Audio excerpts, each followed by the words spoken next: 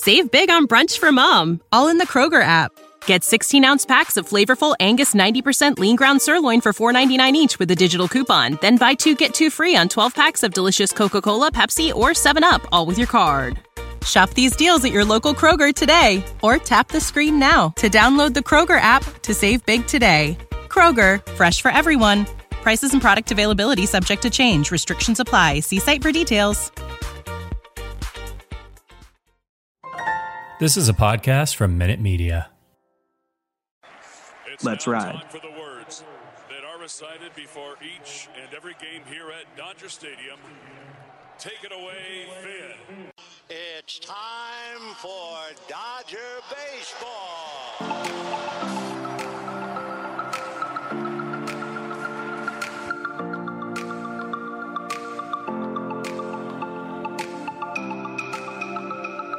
Happy holidays, Incline listeners. Hope you're doing all well out there and having a great Christmas. If it hasn't already happened yet, if you're listening early, well, I hope you got all your shopping done. Kevin Klein here. This is going to be kind of a free-for-all, just wing it episode because we are still in the MLB lockout. But we did have some Dodgers news. Despite there being a lockout, it was reported today that before the lockout had occurred, that the Dodgers and Cody Bellinger have agreed to a 1-year, $17 million deal, thus avoiding arbitration. Last season, Cody Bellinger made $16.1 million, so a slight little bonus for Bellinger heading into the 2022 season. But the time is ticking because he will be a free agent after the 2023 season is concluded. But let me pass it off to Jake Reiner. How you doing, Jake? I'm doing good. You know, it was nice to get a little bit of Dodgers news during the lockout. Although it did get done before the lockout occurred, the news just broke. So that's great to have Cody Bellinger back, even though we figured that was going to be the case anyway. I think we've all kind of thought about this, that we all believe that Bellinger is primed for a big 2022, given what happened at the end of last season, how he came alive down the stretch, and especially in the postseason, that one NLCS game. I think was it game 4 or game 5 in LA, or maybe even game 3. I can't remember. It was one of the games in LA. It's, you know, the reason I can't remember is because I've kind of blocked everything out about that series after it happened, because it was agony for most part. And that game that Bellinger hit that home run to tie it up, that was a terrible game up until that point. Yeah, definitely. Last season is now becoming a blur, according to Jake Reiner, but that's okay because there was a lot of nonsense that went on. David Rosenthal, how you doing? Got your Christmas shopping done? Yep, for the most part, Kevin. How are you guys? Good? Good. Okay, Bellinger. I've been saying since before we lost Corey Seager that he is going to be the reason they'll be okay if they lose Corey Seager. Well, we lost Corey Seager, and I think Bellinger is going to get back to close to his 2019 form. I'm not saying he's going to win an MVP. I'm not saying he's going to have an OPS over 1,000, 40 home runs, anything like that. But I am thinking he's going to hit 30 home runs, 100 RBIs, average in the 260s, high WAR, high on base, and great defense. Last year was a mess for him, injury-wise, swing-wise. And then as we saw late in the season in the playoffs, he started to look like himself again. He adjusted, and that was by far the most encouraging part of pretty much the entire Dodgers season. He's going to be good. And what this $17 million may look like a lot for someone who had a historically bad 95% of his season last year. But when you got to realize how arbitration works is once you get a salary, it's not going to go below what you got before. So that 2020 salary and 2021 salary was based off his MVP season in 2019, in which I believe he set the record for highest either first or second year arbitration salary or highest gap between his previous year and after that. So forget the salary. This is barely an increase to what he made, which reflects his poor season. Bottom line, I think Cody Bellinger is going to have a big year, and this is good that they got it avoided arbitration, because that can always get messy. I would say he was a very expensive 165 hitter, but we talked about Andrew Jones last week, so we've been there, done that. But yeah, I agree. Cody Bellinger is going to bounce back in a big way in 2022. He's too talented not to. I had talked about the shoulder surgery was going to be a concern for most of this season. And obviously the tibia fracture and other things played a factor. But now that Bellinger gets to rest, he will be big in 2022. And I just always found it kind of surprising that it was even in the conversation that some people speculated that the Dodgers might non-tender Cody Bellinger. That was a bunch of crap. Anyone who thought that was going to happen doesn't know ball. But I think it was one of the main media sites where a couple executives thought that the Dodgers might actually let him go in free agency. And if that was ever going to be the case, we would look back in Dodgers history and say, what are they doing? $17 million at the end of the day for a player that has the potential and already demonstrated the ceiling as Bellinger is something that they can write off the books, whether it works out or not. 100%. We have 2 more years of Bellinger guaranteed, and we'll find out what this guy's really made out of. And once free agency comes, that will be a whole discussion in its own of what kind of contract Cody Bellinger truly can command. Yeah, just real quick on the non-tender front. I mean, the Dodgers are not the Pittsburgh Pirates. If Cody Bellinger was on the Pittsburgh Pirates with the cheapest owner in baseball, or maybe even the Cleveland Indians or the Guardians, maybe they get non-tendered. Maybe he gets non-tendered. But any reasonable owner would never, ever, ever dream of non-tendering this guy. Like Kevin said, $17 million is not that much in today's game. He won the MVP 2 years ago. He showed signs last year. He played great defense, has good speed. You're not non-tendering that guy, period, unless you're one of 2 or 3 teams who is also just straight poverty. Also, I know we shouldn't play the what if game here, but let's cut Cody Bellinger some slack for the injuries. I mean, yeah, Kike Hernandez gave him a freak injury at the end in the 2020 playoffs.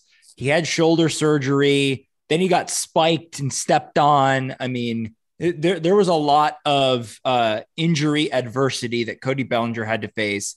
And I don't blame him for not being sharp coming back because you saw what happened once he basically got his legs underneath him and he was able to put good at-bats together and make contact. He wasn't making contact for weeks, it seemed. But then once he figured it out, it sort of made me realize, okay, that's all he really needed was more time. And so I don't think we should get down on the 165 batting average because that's just disregarding all the rest of the context of it. Coming up next month, this will not be impacted by the MLB lockout, but the Hall of Fame will have some new entries potentially.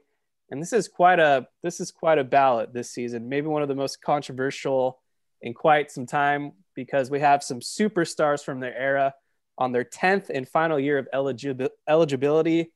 And then we have some new names that maybe can qualify and make the cut.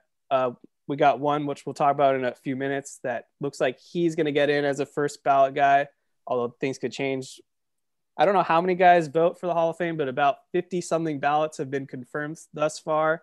So I have the numbers right in front of me, but yeah, no Dodgers, unfortunately, once again. But it's okay. At least Gil Hodges got in. So 2022 Hall of Fame ballot. So I don't know how we want to start this one off, but the main guys that are on their 10th and final year include Barry Bonds, Roger Clemens, and Curt Schilling. Those are the big 3. Do any of you guys want to start with them in terms of, do you think they should be in the Hall of Fame? So I've struggled with this for a long time because I'm trying to look at this from a perspective of the steroid era. And the guys you just mentioned Curt Schilling wasn't a part of that, but Roger Clemens and Barry Bonds. Roger Clemens,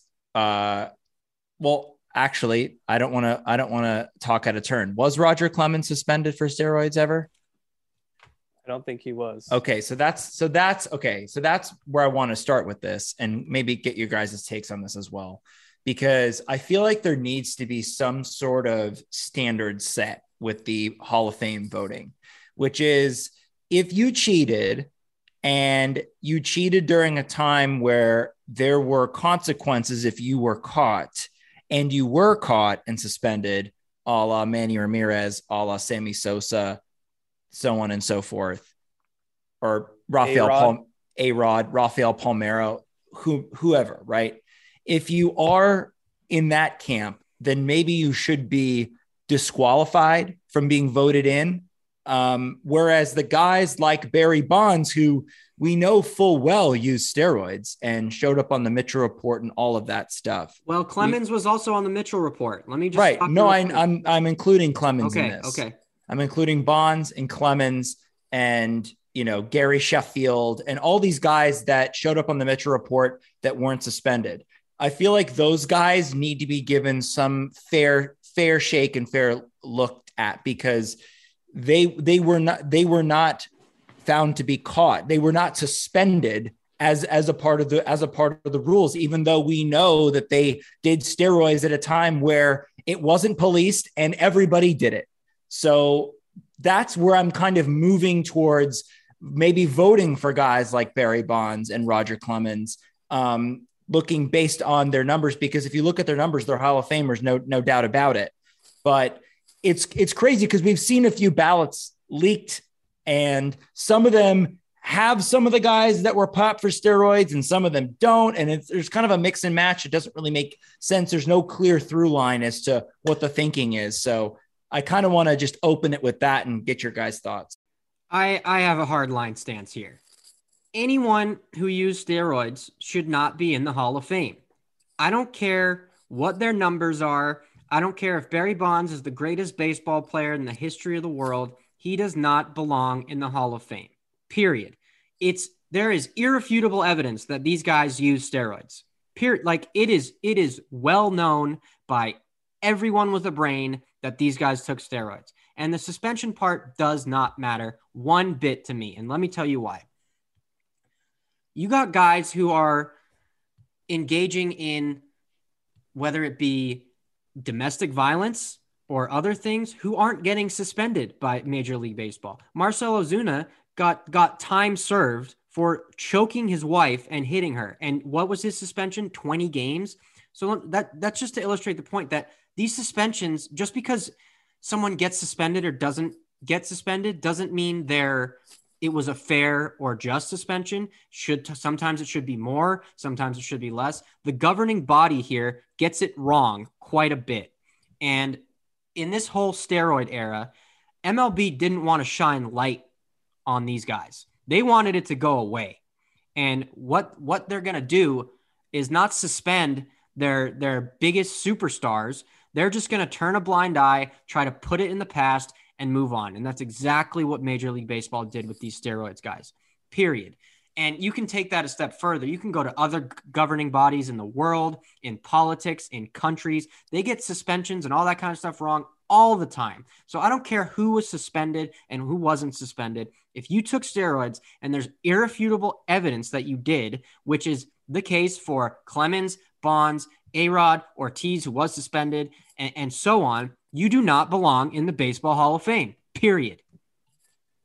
Now, I guess the question is, can you look at someone like Barry Bonds and say he would be a Hall of Famer without steroids? Yeah, I think he would be. I think he would be too, but he made a conscious decision to take steroids, not once, throughout many years of his career. And when you make that decision, you're eliminated from Hall of Fame in my mind. Period.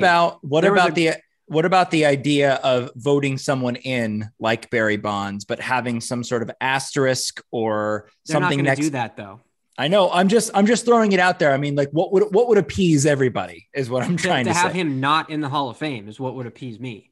I mean, it's clear as day. There was a great article on ESPN. I forget who wrote it, but they somehow used this ZiPS formula to calculate what his stats would have been if he hadn't taken steroids. And I think he would have ended up, they said, with like 550 home runs, way less WAR, way less everything, which was a very cool article. And I read it all. I think I sent it to you guys, but his numbers without steroids would have been Hall of Fame worthy.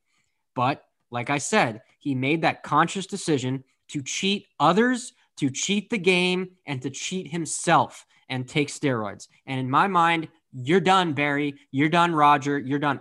Everybody who took steroids, enjoy it. You're done in my mind. Okay. So, all right. I actually want to hear what Kevin's thoughts are on this because I have a few follow-up questions. My first comment is just Barry Bonds will probably be the last dude ever to put up a 600 on base percentage. When you look at the stat sheet, it was mind-boggling what he did, but unfortunately, you have to put an asterisk on it because it wasn't natural what he was doing. So this is how I look at it. Steroids were added to the MLB banned substance list in 1991. Unfortunately, they didn't start enforcing it till about 2003. But during that 12-year gap period, even if it's not enforced, at the end of the day, you're still cheating the game.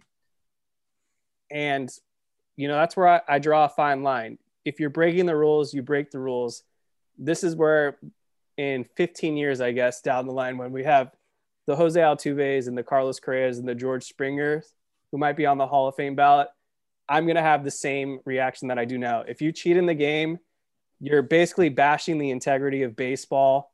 And that's not a Hall of Fame player to me because there's excellence on the field, but there's also excellence off the field in the locker room. And yeah, Barry Bonds is the home run champion on paper, but in reality, when you break the rules, you're not a champion. Okay. So here's my devil's advocate question.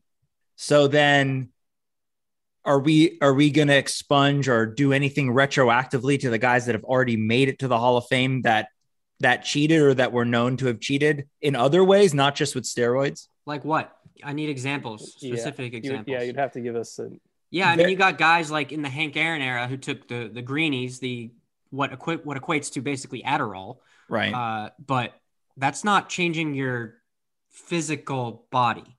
Mm-hmm. That's where I have a difference. Okay. Obviously, taking Adderall or any kind of amphetamine like the greenies is going to enhance your focus and probably make you a better baseball player. But when you when you alter your physical body, your muscles and your strength, that's different in my mind. That's very different. Mm-hmm. Yeah. What about have there been any guys on the Mitchell Report that have made it into the Hall of Fame yet? I don't think so. No. Okay. So at least there's that kind of, I guess, benchmark, but I don't know.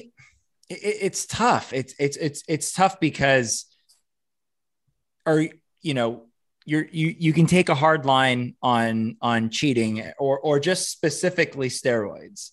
But what about someone's character, like Curt Schilling, his character being called into question all the time? I mean, certainly the argument is if you ignore the character, you ignore what happened off the field, you ignore everything he's ever said, and you just look at his stats and his pitching. I know Kevin would disagree, but I think Curt Schilling had Hall of Fame numbers. But, where do you draw the line? And, are we dumb for allowing, I know it's been tradition, but allowing baseball writers to determine who gets into the Hall of Fame and who doesn't? Like I said, it's not the Hall of Good People. It's the Baseball Hall of Fame. It's what you do on a baseball field to me. There's plenty of guys in the Hall of Fame who were bad people. I mean, look at Ty Cobb. Is the number one who jumps out. And he was way worse of a person than Curt Schilling is. You don't have to agree with Curt Schilling. I don't like Curt Schilling. He's blocked me on Twitter after I called him out for defrauding the state of Rhode Island with his failed video game company. But he wasn't Ty Cobb. He isn't Ty Cobb, and Ty Cobb's in the Hall of Fame. And for me, I don't look at how good of a person you are or if my beliefs align with your beliefs. He didn't kill anybody. He has strong opinions. He hasn't done anything that's, completely that would exclude him from being in the Baseball Hall of Fame. And frankly, on the baseball field, he deserves it. Now he's a giant baby who wants to be taken off the Hall of Fame because he didn't get in last year or some politics reason. I don't care. But you asked where I draw the line. I draw the line with cheating the game. If you cheat the game, you're out to me. If you are mean off the field or people don't like you or I don't agree with your beliefs, I don't factor that in. That's just not, it's not the hall of good people. We're not giving them a Nobel Prize. We'll get into that with Jeff Kent in a little bit. Can I just end this or just throw in my last bit of opinion here?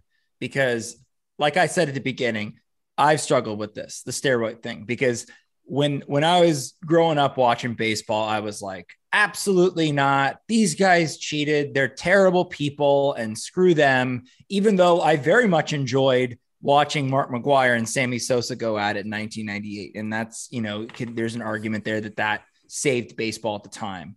And it's what kind of brought a new kind of fan base to baseball is the home runs, chicks dig the long ball, that whole thing.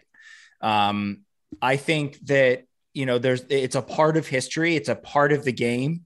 And I'm right now, my belief is, and it could evolve. My belief is if you were suspended for steroids, then you shouldn't be allowed in. But if you were not suspended for steroids, I don't think you should be punished retroactively. And therefore, if Barry Bonds were to get in, I wouldn't be upset about it. That's fair. So I disagree, but that's fair. That's okay. So if I had a vote, I'm leaving Curt Schilling off, and it has nothing to do with his off the field actions or what he says online to people. I would just not vote for him because I don't think he was good enough to be in the Hall of Fame. And I look at some of the guys who were on the ballots previous years before him that didn't get in. So then clearly there's some type of standard. And if guys like Orel Hershiser or Dwight Gooden aren't in the MLB Hall of Fame, Curt Schilling wasn't better than any of them. So why should he get in over those guys? I mean, David, you're the Curt Schilling guy. I mean, I don't know if I want to be labeled as the Curt Schilling guy. You labeled me that last week. I do think Curt Schilling should be in the Hall of Fame. Baseball wise, I disagree with Kevin. I think he's done enough. I mean, he has a 79.5 career WAR, 216 wins, 340 career ERA. The longevity was there, over 3,000 innings, over 3,000 strikeouts, 20 saves. He did it over 20 years in his career. I mean, he's basically done everything. I think he has no Cy Young. No Cy Young. Okay, but he's finished second in the Cy Young 3 times, 5-time All-Star, and I think he was the co-World Series MVP with Big Unit. Is that right? Yeah. So, I mean, that's a Hall of Fame career. I mean, there's no really way to dispute that. I mean, 3,000 strikeouts, over 200 wins, 80 career WAR, over 20 years. I mean, that's Hall of Fame tenure. And I don't think Orel Hershiser or Dwight Gooden have put together that quite of a resume. Well, I would say Orel has, but maybe not Doc. I think in the baseball, when you're voting for Hall of Famers, I do think that there is a character clause, if I remember correctly, in the voting process, where there isn't one in the NFL. So the NFL is just about voting for what happened on the field, and there is that character clause in there when you are voting for Major League Baseball players. And I think that it has to do with, do they represent the game well? Do they represent the, supposed values of the game and all of that? So yeah, I don't really think I'd want to vote for Curt Schilling. Let's get into guys but hear me out. Is it just real quick? Sorry, Kevin. It's here's what it says. Voting shall be based upon the player's record, playing ability, integrity, sportsmanship, character, and contributions to the team on which the player played. Yep. So when you say character, does that mean on the field character or does that mean off the field character? Because by most or all accounts, Curt Schilling was a good teammate. I think it's intentionally vague. I would agree, but I interpret it as on the field, what you do on a baseball field, not what you do after, what you do on the field and with your teammates. Yeah, I would agree. Let's get into some guys that we actually would vote or think deserve to get into the Hall of Fame in 2022. So let me start with David. Give me a guy. Do you want my whole ballot or do you want me to just throw a name out there who I'm voting for? Give us a guy, and then if either of us agree, we'll chime in, and then we'll do that with the next guy. Todd Helton. I'm with you on Todd Helton. Okay. David, tell us why Todd Helton should be a Hall of Famer. I really enjoyed watching Todd Helton play over the years. I mean, he was a model of consistency with the Rockies. 61 WAR is borderline to not quite enough, but almost 3,000 hits, 2,500 hits, a lifetime 316 batting average, 1,400 RBIs, OPS plus of 133, and career OPS of 953. He did it all for, I think it was 17 seasons. Rookie of the year, finished second in Rookie of the Year, 5-time All-Star, couple MVP votes. I think he's highest finished 5th, I believe. He could go either way for some, and I understand if he doesn't make it. But personally, I think what he did in Colorado for his entire career, just consistently year after year, warrants him a Hall of Fame vote from me. See, I think he's a Rockies Hall of Fame player, but if you look at the home road splits throughout his career, they are insanely drastic. And I hate to call him a Coors Field merchant, but that's exactly what he is. You already mentioned just a 5-time All-Star. To me, that's a really good player, but that's not a Hall of Fame player. Most of the years that he spent in Colorado, they were not a good team. So he was just basically stat padding. I know that they made the World Series in 2007, but that's near the second half of Helton's career. And there's just a downward spike in his production. And you could tell near the end that he was just kind of struggling to get by and that the Rockies were ready to move a different direction. And they were just kind of having him tail along as more of like nostalgia.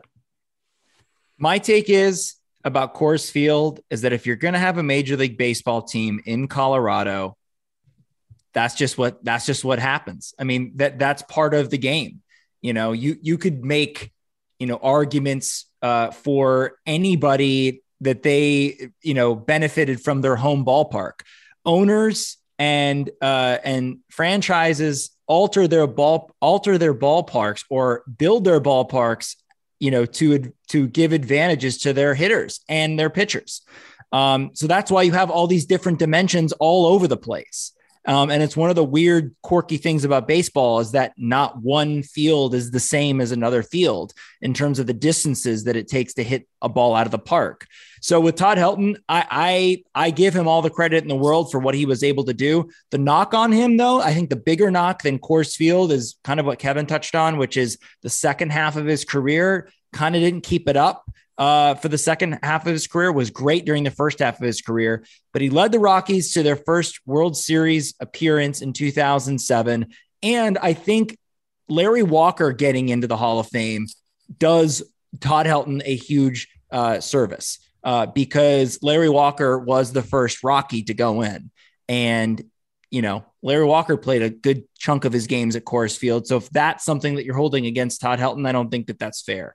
But I agree with David. I think he was good enough and he just mashed for a long time over the course of his career. And he was a great fielder, couple of Gold Gloves. I think he deserves to be in there. All right, give us another guy. Scott Rowland. I have him. I have him too. So do I. I just think Scott Rowland, when you look at the course of his career, he was one of the best defensive third basemen of our lifetimes and probably baseball in general. He was just a force over there at third, anything that came his way. Obviously, he's no Nolan Arenado or Machado, but during his era, you could just count on Rowland to make the big plays. He made a few World Series with St. Louis. I know they got one, 2006, obviously. The WAR is up there. I believe it's in the low 70s.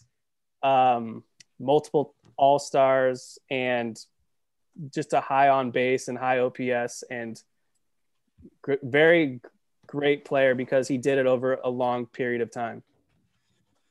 Yeah, his overall stats are very similar to Todd Helton, frankly. The WAR is a bit higher, a couple more hits, but he's right in the same area as Todd Helton overall was. But didn't play in Coors. Yeah, I mean, if you're going to penalize players for Coors, that's one thing, but I'm personally not. He didn't choose to play in Coors Field. Yeah, his resume is pretty stacked. I mean, he's got a Rookie of the Year. He's a 7-time All-Star. Kevin mentioned he won the World Series in 2006 with the Cardinals, 8-time Gold Glover. He has a Silver Slugger underneath his belt. And he was just a good all-around player. And I think that he is one of the best fielding third basemen of all time. Yeah. And I think he deserves to be in there. All right, Jake, you can give us a name. All right, here's a name. Jeff Kent. I have Jeff Kent as a yes. Okay. I know that David does not have Jeff Kent. I do not. There. So here's my case for Jeff Kent. Jeff Kent did win an MVP. And that is with Barry Bonds on the same roster. So that's an impressive feat in and of itself. But Jeff Kent, he went to a World Series. He leads all-time second baseman in home runs and just consistently good. And even up until his last season in the bigs, which was with the Dodgers, he was hitting 20 home runs, at a really old age. Yep. So he literally was a model of consistency, never really had a bad year, and was a pretty decent second baseman, not a great fielding second baseman, but got the job done. And I always felt that wherever he went, he was a force in the middle of anyone's lineup. And I think it speaks volumes that he basically was the best power hitting second baseman of all time. And I think that he deserves to be in there for revolutionizing that position as a power hitting position, which it traditionally is not. That's fair. I just don't, I'm not rewarding him just for being a second baseman. I look at his numbers as a whole, and I don't think he deserves to be in. Just looking at his entire numbers. I could see him being in, frankly. I mean, it's a coin flip for me on this one, honestly. But I'm not rewarding him just for being a second baseman. I would have no problem having him in the Hall of Fame. And if he doesn't get in this year, I might even switch my vote to voting for him next year. It's just, it's a coin flip. Yeah. So at age 39, he hit 20 home runs and drove in 79 runs for the Dodgers. That's incredible to me. The only reason his WAR isn't as high as it would be versus like an outfielder or a third baseman is because second base is just not a real defensive position. Like I think of all positions in baseball, they probably get the least amount of action. But regardless, the stats indicate that this is a Hall of Fame type of player. A career average over 17 seasons. He's a 290 hitter with a 356 on base, a 500 slugging, and he's doing this in ballparks like San Francisco and Los Angeles, true pitchers ballparks during that era. 377 career home runs. I believe he has more career hits than Todd Helton. He does. Which speaks volume right there. He got the MVP. He's made multiple all-star teams. Actually, sorry, he doesn't. Todd Helton has about 100 more hits. Okay, well, regardless, it's still very close. 25. I think Kent was at 2,500 roughly. And yes, I think the reason Jeff Kent isn't getting the love that he deserves is it's kind of like the Curt Schilling treatment. There was a lot of controversy with some things that Jeff Kent said. He's kind of disappeared off the face of the earth right now. I know he was on Survivor for a season, but a lot of teammates did not like Jeff Kent. There were some racial altercations as well in the past. All right, but how do you vote for Jeff Kent and not Todd Helton? Because if you stack up their numbers side by side, it's Todd Helton by a landslide. Because Todd Helton played in Coors Field. Jeff Kent did a lot of this damage in San Francisco, New York. I don't understand how you can hold a ballpark against someone. Yeah, that's what I'm not understanding either. If Major League Baseball has a ballpark in Colorado, then that's just how it shakes out. And here's my other argument. I forget which one of you said Larry Walker was the first Rocky in the Hall of Fame. I did. I understand they're a relatively newer franchise, but if it's so easy to hit in Coors Field, why aren't there more Larry Walkers in the Hall of Fame who played their basically whole careers in Colorado? You still got to hit. Because the thing with Todd Helton, if you want to consider him a Hall of Famer, then he needs to have 3,000 hits or 500 home runs, because those are two milestones from the get-go. And when you're a hitter in Coors Field, you're always going to have a leg up on all the other guys. Larry Walker has less hits. But he won an MVP. Less hits. And he was in 15 more home runs, a lower career batting average, less RBIs. Okay, fine. And Well, he had the WAR as well. He had like a 70-something WAR. yeah, he has about 10 more WAR because he was an outfielder pretty much. So, I mean, it's tough to get Larry Walker in there and Jeff Kent in there if you're not going to vote for Todd Helton. That's just my argument. Well, I feel like Larry Walker and Jeff Kent were more potent hitters than Todd Helton. All right. Do we have any other guys that we haven't brought up yet? I feel like we should just list off our ballots now, and if there's any, all right, disconnect or something else we talk about, we go can... first, David. All right. If you've made it this far in the episode, you realize I'm not voting for anybody who took steroids or was accused of taking steroids. So my ballot is Todd Helton, Andrew Jones, Scott Rowland, Billy Wagner, and begrudgingly Kurt Schilling. Okay. Any comments, Jake? So last year I made a ballot and I put Andrew Jones on there. I think I'm going to take him off this year just because, I don't know, I've struggled with this, that Andrew Jones really was only good for 7 years. And if you look at the 7-year period, is that really a career? Like, is that really a long enough career to be judged on, to be put in the Hall of Fame? Now, granted, those 7 years were great. I think he was much more than 7. It's you look at his stats; it's from about 1998 to 2007. So I don't get why you have Andrew Jones, but you do. So 9 years. Jeff Kent beats Andrew Jones in about every offensive category except I think home runs. I'll tell you why.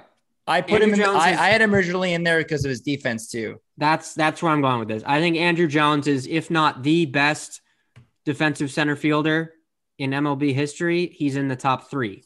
Pair that with 434 home runs, almost 2,000 hits, 150 steals. He gets my vote.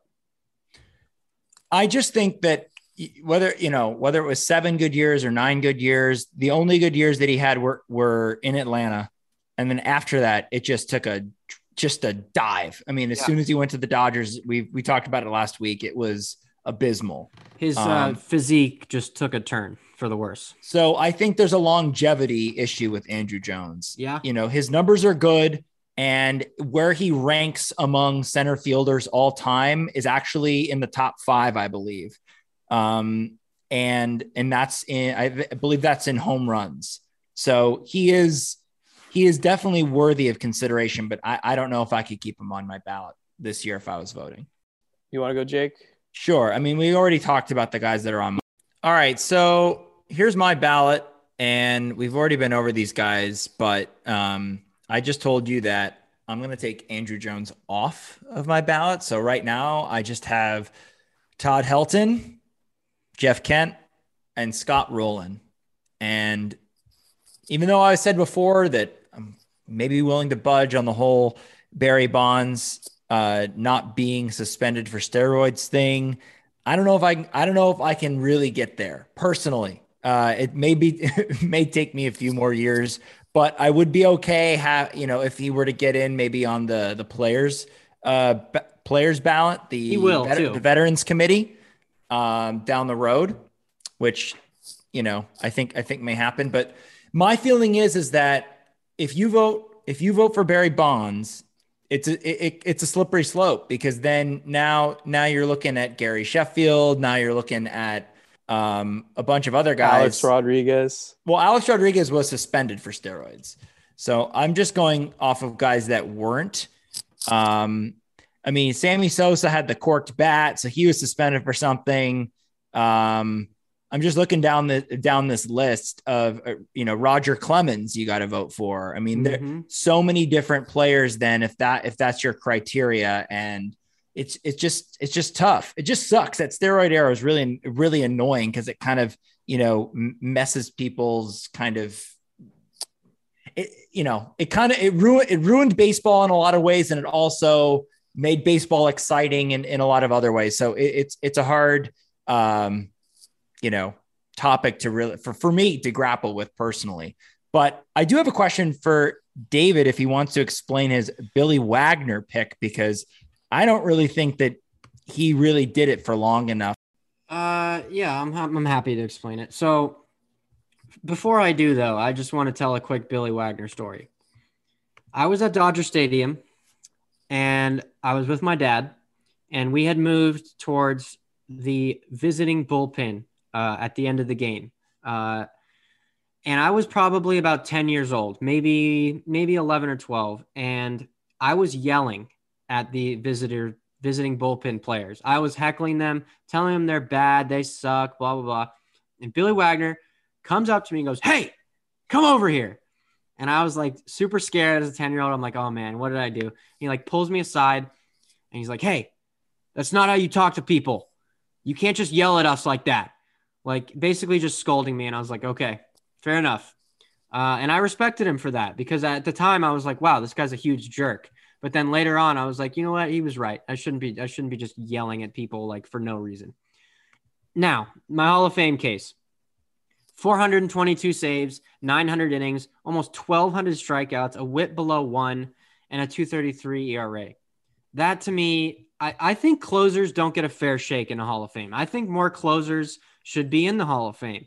And I think how many are even in? Like three or four, like consistent closers. And I think Billy Wagner deserves to be in. I think he did it for a decent amount of time. I think he had a 15, 16-year career. And he was pretty much elite for basically his entire career. I think there was maybe one season where he was either hurt or not elite. But I don't see how, if you value saves and closers, that you don't put Billy Wagner in the Hall of Fame. I think, and I'm kind of talking off the top of my head here, but I read somewhere that the knock on Billy Wagner is that he wasn't put in tough enough situations in terms of the saves that he got. He pitched for bad teams and didn't really pitch in the postseason. If you're stacking him up against the best closers that have gotten into the Hall of Fame, like Mariano and Trevor Hoffman and even Lee Smith, those guys, does he stack up to those guys, and where does he rank with those guys, the top closers of all time? Yeah, I mean, he's sixth all time in saves. Behind those three guys you listed, Frankie Rodriguez and John Franco. He trails John Franco by 2 saves. I don't know what you're talking about, Jake. Billy Wagner was in 7 postseason years. He was on those Astros teams that were good. The Astros and Braves was like a real rivalry back in the day. Yeah. All right. And he few years on the Mets, and the Mets were actually, once a competent franchise. Yeah. So I actually have Billy Wagner in there too. So I'll read off my ballot. It's funny that you're allowed to vote up to 10 guys, and we all kind of were stingy. I only have 4 guys. Yeah. So all the reasons that David already said, and that Wagner, I think, arguably is the best left-handed closer of all time. So yeah, that's why I would give him the nod. Is that a thing? I mean, kind of. Not really, but I mean, it's not wrong. Jeff Kent, already talked about him. Scott Rowland, already talked about him. And last but not least, very controversial, and no one's going to agree with me, but Tim Lincecum.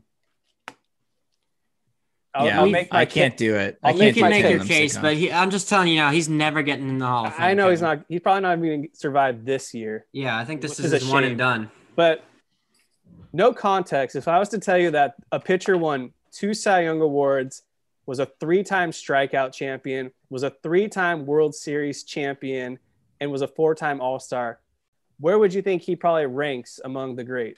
It's a great resume. No one's knocking the resume. He just didn't do it for long enough. I know. That's the biggest issue. I understand. And I know that's why ultimately he's not going to make the Hall of Fame because of that. But I have a little loophole. I think that if any pitcher wins 2 Cy Young Award winners, they should be a Hall of Famer no matter what. Because what that tells me is that they were the best pitcher of that year. No ifs, ands, or buts. That's what the award's all about. And he did it twice. I don't know about that, though, because if Robbie Ray wins one more Cy Young, is he a Hall of Famer? Yeah. I mean, look at Clayton Kershaw, man. He got robbed out of 2 Cy Youngs. I mean, Jake Arrieta robbed him one, and R.A. Dickey robbed him another. I know what you're talking about with Arrieta. I think that was Greinke's year, if we're being honest. I disagree.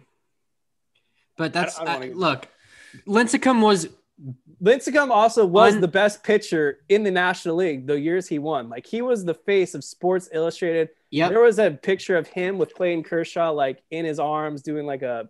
Yeah, he was great. He was dominant. And they were, those San Francisco Giants teams were dominant, and they won 3 world championships. That 4-year stretch from Lincecum was one of the best from a pitcher ever. Not the best, but one of the best ever. Right. If he had even come close to replicating that for another 4 or 5 years, he's a no-brainer in the Hall of Fame. But sadly, he completely fell off entirely. So he's not going to get in. I get your vote because it's more of a protest vote just to shine light on how good he was for that short period of time. But Hall of Fame, you got to look at longevity. Period. I mean, then you could counter. I'm going to put myself in your shoes here and say, well, what about Sandy Koufax? Because that would be a good comparison. But Sandy Koufax did it for more than 4 years. He didn't quite do it for 15, 16, but he did it for more than 4 years. But if you look at Lincecum's 3-year stretch, 3-year stretch from 2008 through 2010, that's the closest thing to Sandy Koufax dominance we've seen. Yeah. And that's the shame with Hall of Fame voting, is that there's just too much emphasis on longevity, when I think that the Hall should just recognize this player was dominant from this year to this year. Therefore, give them their little section. Well, they did it fair and square. It's not like you get into the Hall of Fame based on your career. Yeah. I mean, that has to be a criteria. The recognition of his dominance was his 2 Cy Youngs. Right. Can I just say, I looked up Billy Wagner's postseason stats, and this is what my argument was, and I didn't have the numbers to back it up. He was awful in the postseason. He pitched, like you mentioned, in 8 series over the course of 8 series. He had a 10.03 ERA. He had a WHIP of 1.971. He was terrible. So that's the knock on Billy Wagner, is that he just, the situations that he was put in, I don't think were tough enough, and he didn't rise to the occasion when it mattered most. So I think that's the knock on him. Well, then, but that's 11. What was it? 11 or 12 innings. So is it then Madison Bumgarner a Hall of Famer because he always rose to the occasion in the postseason? I mean, there's a good case to be made, sure, but I don't think he's ever going to get in. Yeah, I wouldn't vote for him because I think postseason series are just too limited of a sample size when we're talking about Hall of Famers. Now, in terms of paying a guy for like that season, yes, it matters because you want to win the championship. Wait, so you think you value regular season over postseason? In terms of Hall of Fame voting? Yeah. Yeah. That's what this is all based off of for the most part. I don't understand how you can look at a player and not look at, I mean, yeah, granted, not every player gets the opportunity to be in the postseason every single year, but I think it matters when the lights are the brightest, can you perform? I think it matters when you get those opportunities. Well, if that was the case, then Curt Schilling should be in by now. He should be. I think so too, based on his numbers. So I think your interpretation is that they should go off of that, but I think the voters in reality, they don't go off of that. Well, maybe because I don't know if there's a rule in there that says you have to look at regular season only to put everybody on an even playing field when you look at their careers, but that's not really fair. If you've got guys that it's a lot harder for a baseball player to affect the outcome of their team and put their team in the postseason, like let's say a quarterback in football or like LeBron James in basketball. Those guys have way more effect on the success of their team overall. Like Mike Trout, Mike Trout can play as well as anybody, best player in the world, but those teams aren't going to the playoffs because they're just not good overall teams. But I think that once you get to the playoffs, I think that's fair game. That's part of your career. I just can't think of a single player where they didn't get excluded because they had bad postseason numbers. I don't know. It's a pretty decent sample size for Billy Wagner. And yeah, I don't think Billy Wagner is one of those guys where he needs to be in the Hall of Fame. Like if he gets in, good for him. But if he doesn't, I mean, that's how I feel about it too. I'm not going to be mad if he gets in. I agree, but I think he deserves to be in. Yeah, I think in terms of just what he did for closers, he deserves the recognition. Because then what is that going to do for Kenley Jansen in a few years? Because he had a number of blown postseason saves. So we're going to make the same argument for Jansen, dominant in the regular season, but too many hiccups. Well, Kenley's got to put together a couple more seasons to even get in that conversation. And he will. He definitely will, unless he gets injured. Like he's not going to retire within the next 2 years, I imagine. I think he'll do well in Philadelphia. Yes, I agree. Well, they got Knebel, so I don't think that's happening. We'll see. Maybe Miami. He wants to go somewhere. All right, what do we got next, Kevin? We got a couple questions. Well, we do have some questions, but just real quick, because I don't think we brought his name up at all. And the one guy that probably is going to get voted in, at least the trajectory right now, is David Ortiz. Not in my book. Yeah, I left him off too. I think he should get in maybe eventually, but he was busted I don't know if he was busted or punished, but he was linked to steroids, I think in 2003 when he was on Minnesota. Maybe it was 2001. I'm blanking. Now that's a guy that was a postseason hero time and time again. So you're not going to look at that when you look at him. I mean, put the steroids aside, so that's something to consider for sure. He had great regular seasons. I'm not saying he didn't, but I'm saying that a lot of what made him, special was his postseason performances. Definitely. Yeah. We'll talk about him another time, but unless he gets in, of course, then I guess we can't really debate it. Yeah. A couple questions. First one coming from our pal Phil at intern_Phil on Twitter. If you could eat dinner with any Dodger player and ask them whatever you want, who would it be and what would you all talk about? That's a good question. Any Dodgers player ever? I think you said current. It's not specified. Okay, let's make it any Dodgers player ever. So alive or dead, which makes it easier for all of us now. That makes it way harder. I know, I'm joking. Because current Dodger player would be easy, but now I'm debating between two guys. So why don't you go first, please? All right.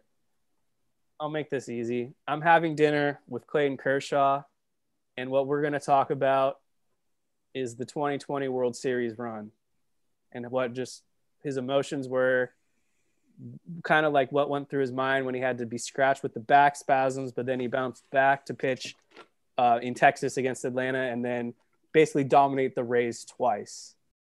A good one. That would be my selection if it was current Dodger players, for sure. Hands down. I'm going to go with Sandy Koufax. Want to have dinner with Sandy. Want to, talk to him about the World Series that he pitched in, the 4 no-hitters. I want to talk to him about literally any story that he's willing to tell me, any insight on what happened during, this no-hitter, that no-hitter, the perfect game. I'd love to get into all of that and what it was like to pitch in that era where you literally there was no bullpen. I mean, basically you were it. And they brought in relievers, but starting pitchers were asked to just basically pitch until their arm fell off. So I just want to talk to him about, all of that and hopefully had some good stories. Yeah, I'm joining you at the dinner table, Jake. I'm also going with Sandy Koufax. I was debating him and Jackie Robinson, but I figure I can talk to Sandy Koufax about playing with Jackie Robinson, because contrary to what some people think, they did play a couple times or were on the same team at least for 1 year.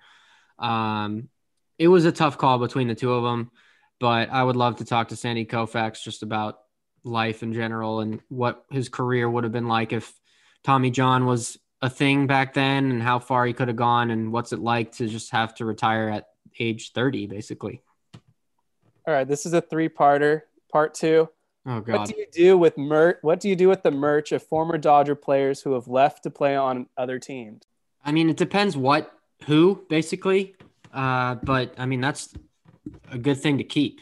I don't know why you wouldn't keep it. And wear it from time to time or just have it to reflect on and be like, oh yeah, I remember that guy. And I've been a fan for this long now. So I would keep it unless it's like, a Josh Reddick giveaway or something like that. That'd be funny though. I always think about like, what if I went out and bought like a Brian Dozier jersey, just for just for kicks, just to have a laugh of like, some weird players that were on the Dodgers at one time, like Fred McGriff or like Garrett Anderson, some random guys that played on the Dodgers throughout the years. But I think that like, the jerseys, the Manny Ramirez 99, that's an iconic jersey for what it was at the time. And I think you hold on to those for sure. That Eric Gagne t-shirt with the fuzzy beard. Oh, I wore that to school all the time. Yeah, I had that one. That beard got ruined in the wash, but I didn't care. Yeah. I love that shirt. Every time you washed it, it lost a little bit of its beard. Yeah. I just keep them in my closet to never be worn again. Stems back to my string of bad luck. Eric Gagne, I got his, and then a year later had to get Tommy John surgery. Then I got JD Drew, who had like an awesome year, but then he opted out and left the Dodgers in free agency. Then I changed it up. I got Corey Seager when he was called up. I ordered it like from China during his September call-up rookie year.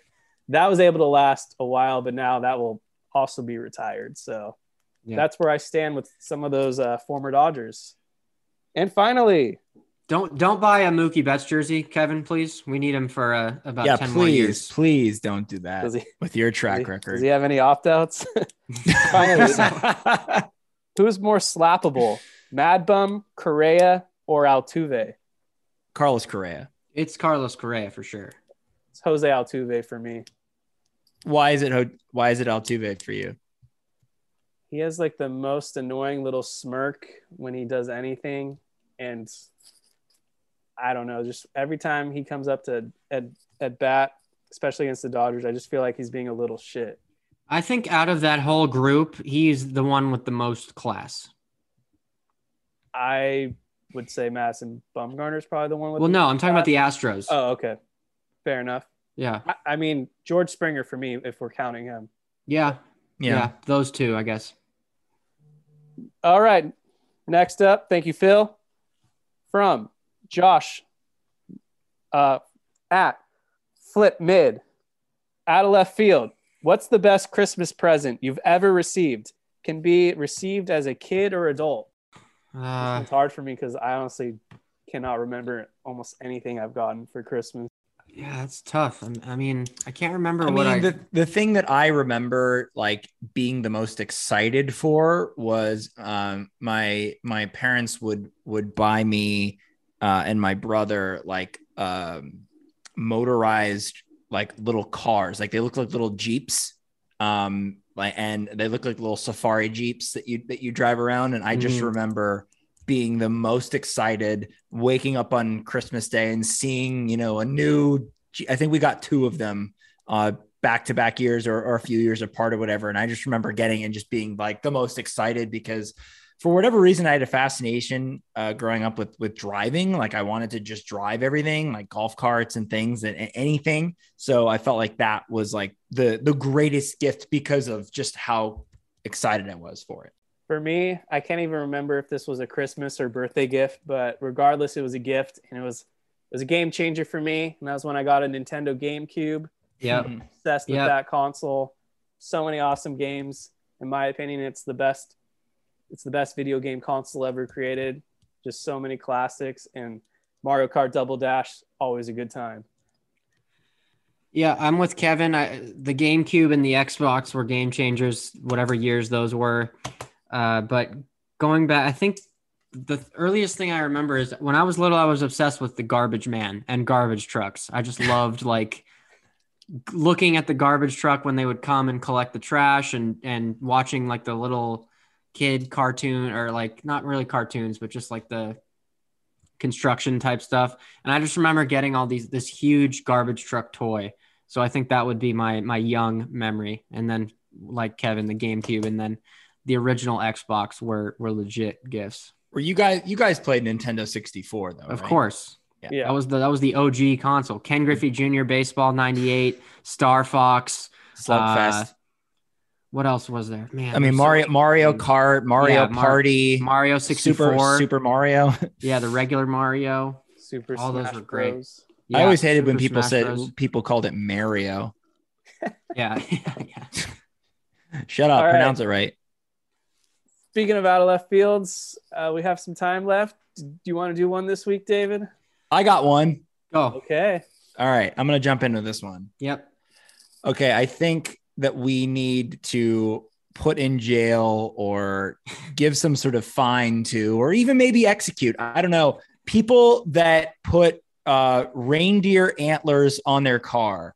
Those people suck. The reindeer antlers with the Rudolph nose on the front, and then it looks like, you know, it's supposed to be a tail coming out the back, but it looks like poop. Like it just, the whole thing is just so cheesy. And I'm all for the holiday spirit. I do like Christmas music. I do like the Christmas lights. I do like celebrating the holiday season and all of that stuff. But God, I don't know what it is, but those reindeer antlers just piss me off so much. And I just think that they need to be dealt with. Yeah. What about those? I think it's Lyft who does that. The little mustaches on the front too. Oh Seen yeah. those? They got rid of that. Okay. Yeah. I remember those. Yeah. I agree. Those people suck. Okay. Mine. This is going to be a bit of a teaser for something we're going to do in our next episode, but my out of left field is, so I go to the gym quite a bit, and my out of left field is the people who I would want to never fight and or have on my team during a fight are the people at the gym who are above, let's say 40 years old and who lift wearing jeans.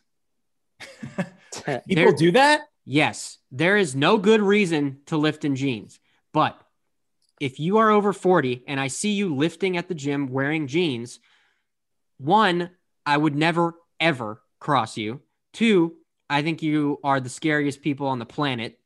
And three, I want you on my team for whatever is happening in the future, because that takes a level of not caring and just straight up like dad/old man strength that I just humbly admire. And I hope to become you one day. That's like a Brett Favre vibe. Like, I feel like, yeah, but like cooler than Brett Favre. Brett Favre is kind of lame. Like these guys are just like straight up, like just dudes. And there's this one guy specifically at my gym who I see who lifts in jeans most of the time. And he looks like he's probably 50, 55 years old. He's got the gray mustache and wears a Raider hat and in jeans. And you just would never want to fight him ever. Yeah. Just getting the lift in before they go to the construction site to build some shit. And he's not even like he's not like built like a linebacker. He just looks like a normal dude, but like just old man strength up the ass.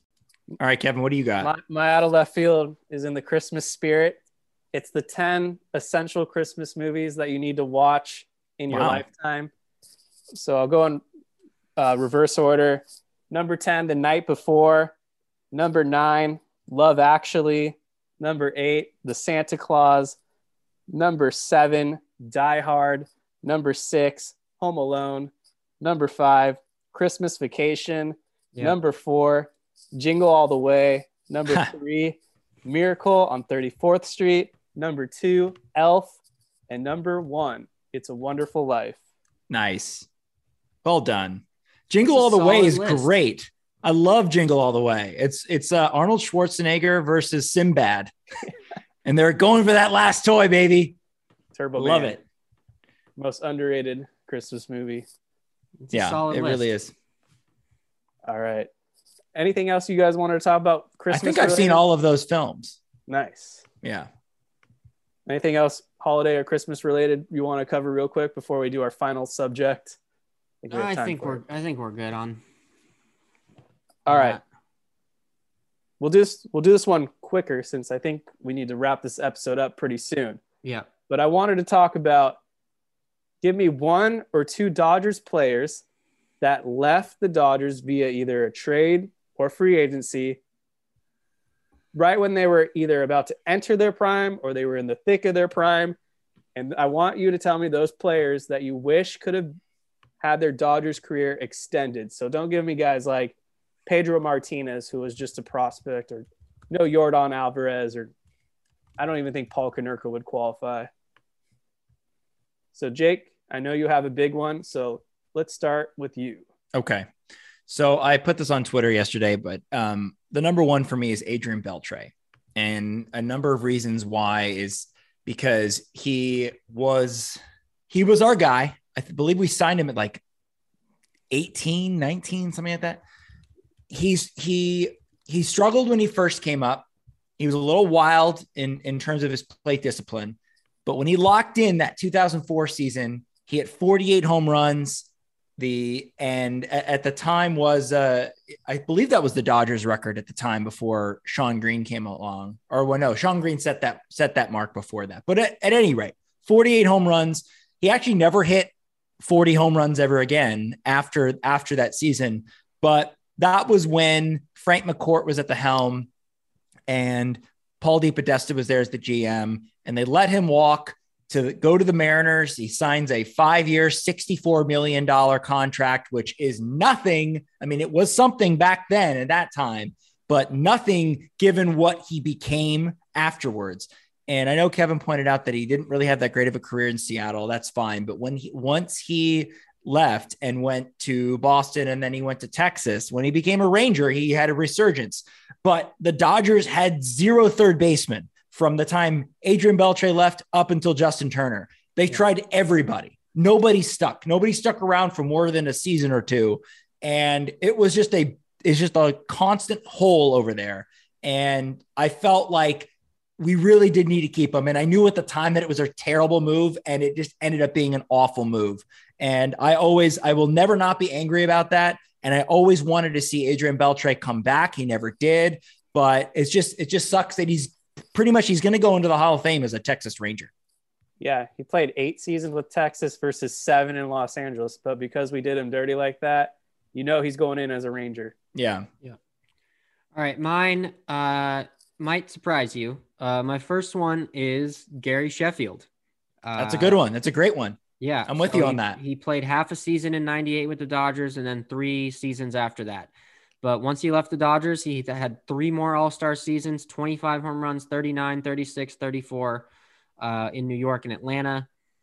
I loved Gary Sheffield. Obviously, I didn't know about the whole steroid dilemma, but I loved watching him play as a Dodger. He was one of my favorite Dodgers growing up. I would have loved to see him at least 3 or 4 more years as a Dodger. My second one is going to surprise you. Manny Machado. I think in a larger sample size, he would have done very big things for the Dodgers. Oh, no doubt. He kind of got a bad rap for, not really hustling and kind of not being super great in that postseason. He kind of carried us in the regular season while he was there. I don't like him personally. I definitely don't like him now. But had we acquired him a year or 2 before that and had at least 2 seasons with him, I think we might have won a World Series. That's a good point. I think he's a great player, but my dispute to that is if we got Machado, then there's no way in hell they have Mookie Betts. I'm not saying sign Machado. Let me make that clear. I'm saying trade for him earlier. So you don't offer him the $300 million. You just acquire him from the Orioles 2 years earlier, something like that. I see. Yeah, that's a good point then. Thank you. Oh, sorry, I didn't add my second guy. Just real quick. Let me give mine though. Okay, go ahead. Let me give me one. Jason Worth, probably a name you wouldn't think of right off the bat of all the great Dodgers players, but Jason Worth, I feel like when they let him go, I think he missed all of 2006 due to a knee injury or something, so he didn't play. He signed a 1-year, $800,000 prove-it deal with the Phillies. In 4 seasons with Philadelphia, he had an 885 OPS. Then he signed the big contract with the Nationals. Production dipped a little bit, but still put up a 788 OPS. He played 15 years overall, 13 in the National League, those 13 NL seasons, 227 home runs. Obviously, he's not a Hall of Famer or a superstar by any means, But if we had Jason Worth, he was a great potent bat with the Dodgers. And I feel like during his kind of brief tenure in Los Angeles, we never really gave him that fair of a share. Yeah. Yeah, that is a really good one. I respect you for that choice, and I agree with every point you just made, honestly. And we don't really think about that as after Jason Worth left. Not a lot of people talk about that, so I'm glad you brought that up. My second guy, even though after he left the Dodgers, didn't really do much, and his career kind of fizzled out after that. But I was so upset when the Dodgers traded Shawn Green. I hated that. It was not only a bad trade, in my opinion, but we got Dioner Navarro from the Arizona Diamondbacks. Who I couldn't stand Dioner Navarro. He was a frustrating catcher that we had, never really panned out. And Shawn Green, I felt I wanted him to stay in LA. I've always wanted that. I always wanted him to finish his career with the Dodgers, but he didn't end up burning the Dodgers in 2006 in that playoffs when he was with the Mets, when he gunned down both JD Drew and Jeff Kent at the plate in that relay. That killed us in that series, and we weren't able to recover from that point on. So who knows what would have happened if the Dodgers had won that, NLDS in 2006. But at any rate, I always wanted Shawn Green to finish his career with the Dodgers. You have another one, David? Oh, no, I gave my 2. Oh, yeah. Okay. That's right. So real quick, I'll do it real brief, very off the wall, but I wanted to go with someone more current. Tony Watson.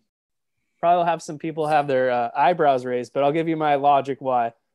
His half season with the Dodgers, he put up a 2.70 ERA. I felt like he was one of the best relievers we had in the pen, especially in 2017, obviously. And then we let him walk. He didn't even sign for that much. His replacement ended up being Scott Alexander. And what does Alexander do? We all know what happens in the World Series.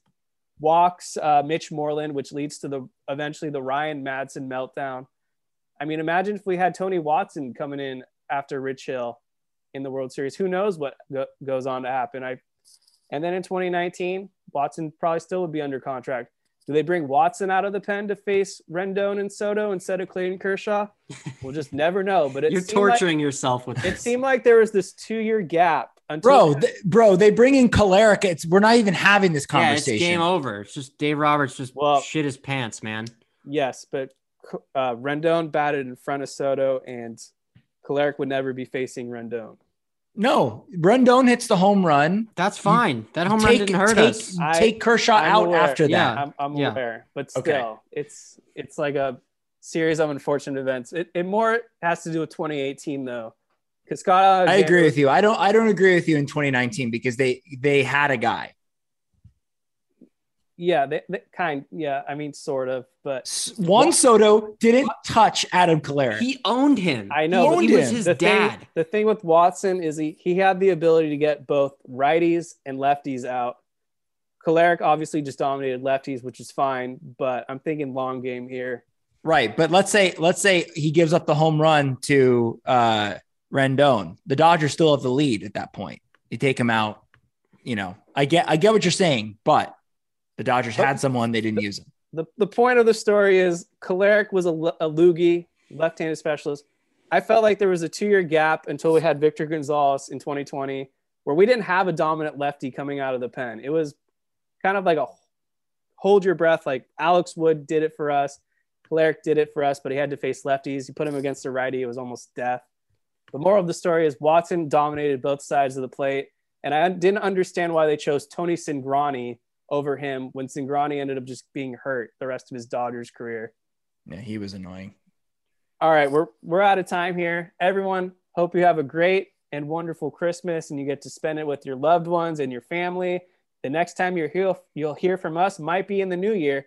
So with that being said, everyone have a happy new year. Unless we record again, I don't even know what day it is. It's the 23rd. Maybe we will record before the new year. Who knows? Everything's up in the air. Things are crazy out here, folks. You read the news, you'll know why. But that being said, happy holidays. Go Dodgers. Let's get this lockout figured out in January because this is bullshit. I need some offseason news and bring Freddie Freeman to the Dodgers because 6 years, $180 million. That's chump change for the Guggenheim. So make it happen. And go blue, beat Georgia. All right, later all. Incline is out.